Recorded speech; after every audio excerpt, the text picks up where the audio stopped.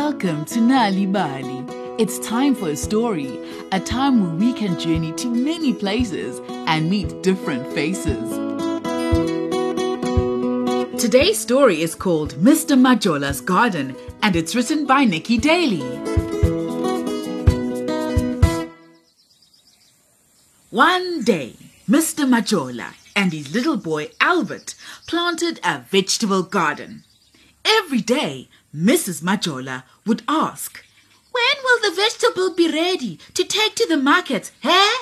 Any day now, my dear Mrs. Majola.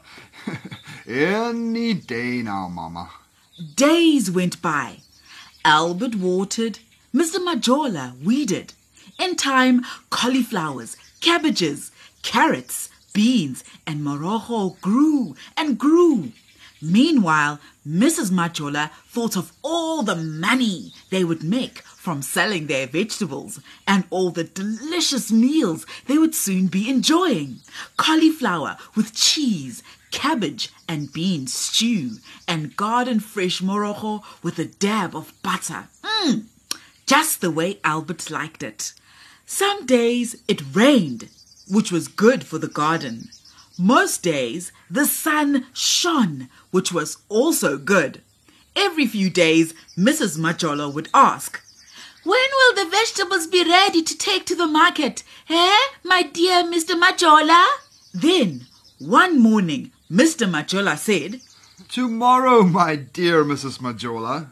And Albert said, "First there is today, then there's tonight, and then it will be tomorrow." "Oh, excellent! Oh, I can't wait until tomorrow." But that night, the smell of fresh vegetables brought Mr. Porcupine snuffling and scuffling into the garden. And what a wonderful meal he had under the moonlight. And oh, how hungry he must have been, because all that was left in the morning was a few flattened plants and some black and white porcupine quills that he had kindly left behind. "Oh, I will catch the thief who has eaten our vegetables, if it's the last thing I do!" cried Mrs. Majola when she saw the damage that was done. Mr. Majola had never seen Mrs. Majola quite so angry. Albert patted his mama's head, which usually made her smile, but this time she was far too angry even to smile. By the evening, Mrs. Majola looked as though she might explode with anger. "I will have to tie tin cans to a string and put it around our garden, so the next time that spiky thief comes stealing, he will trip over our string. The cans will make such a noise that I will wake up and catch him." Mrs. Majola muttered to herself as she stirred a little pot of thin soup. Tomorrow we will plant more seedlings. Mr. Majola was more sad than angry. After all, a porcupine has to find food where it can. The following day, they planted new seedlings, and after many days of watering and weeding and hard work, a second crop of vegetables started to grow. Some days it rained, which was good for the garden. Most days the sun shone, which was also good. "Oh, when will the vegetables be ready to take to the market, my dear Mr. Majola?" Mrs. Majola asked every day. At last, one morning, Mr. Majola said, Well, tomorrow, my dear Mrs. Majola. First the sun goes down and the moon comes up. Then the moon goes down and the sun comes up. And then it will be tomorrow.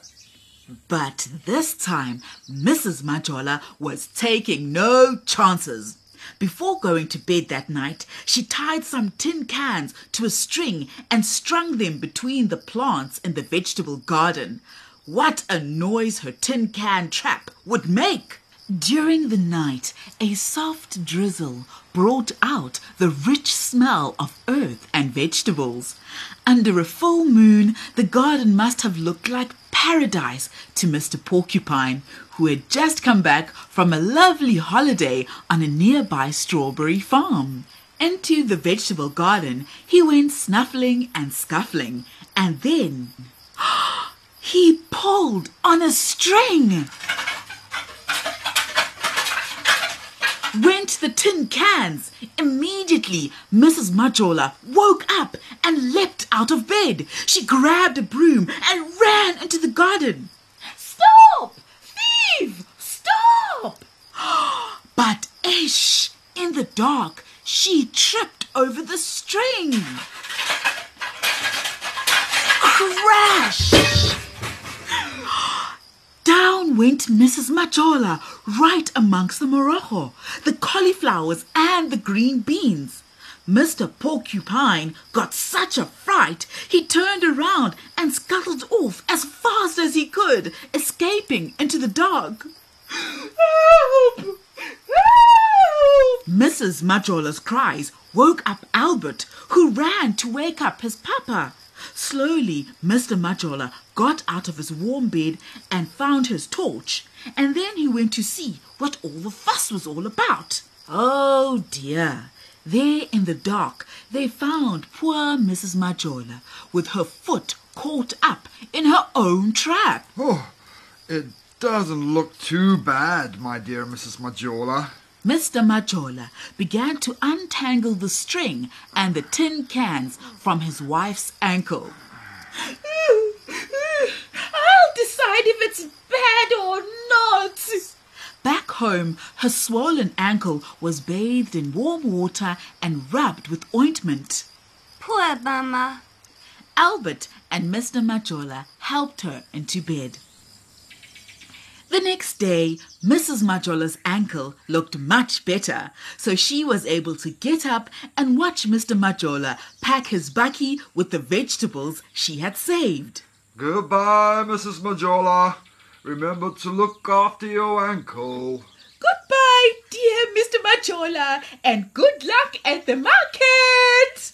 Well, whether it was luck or not, Mr. Majola sold all his vegetables at the market that day.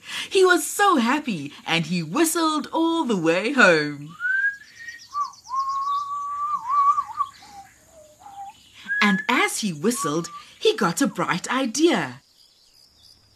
That evening, over a wonderful meal of fresh vegetables, he discussed his plan with Mrs. Majola.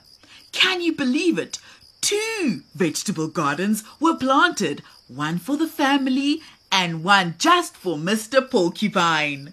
No silly string and tin can trap was needed, because whenever Mr. Porcupine helped himself to Mr. Majola's vegetables, Mr. Majola would take a cauliflower, a cabbage, beans or morojo from Mr. Porcupine's garden in exchange. Albert thought it was brilliant. And he had fun helping to water both gardens. And when Mrs. Majola saw that she could make bracelets and necklaces out of the beautiful quills that Mr. Porcupine always left behind, she was quite happy with his nighttime visits. And so, with Mrs. Majola's jewelry and Mr. Majola's vegetables, the family earned more than enough money at the market to keep both gardens going.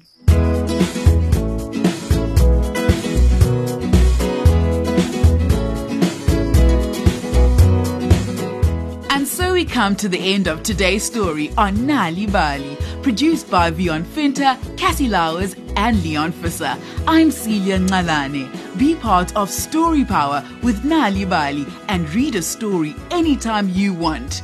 If you would like more stories for your children, visit nal'ibali.mobi from your cell phone.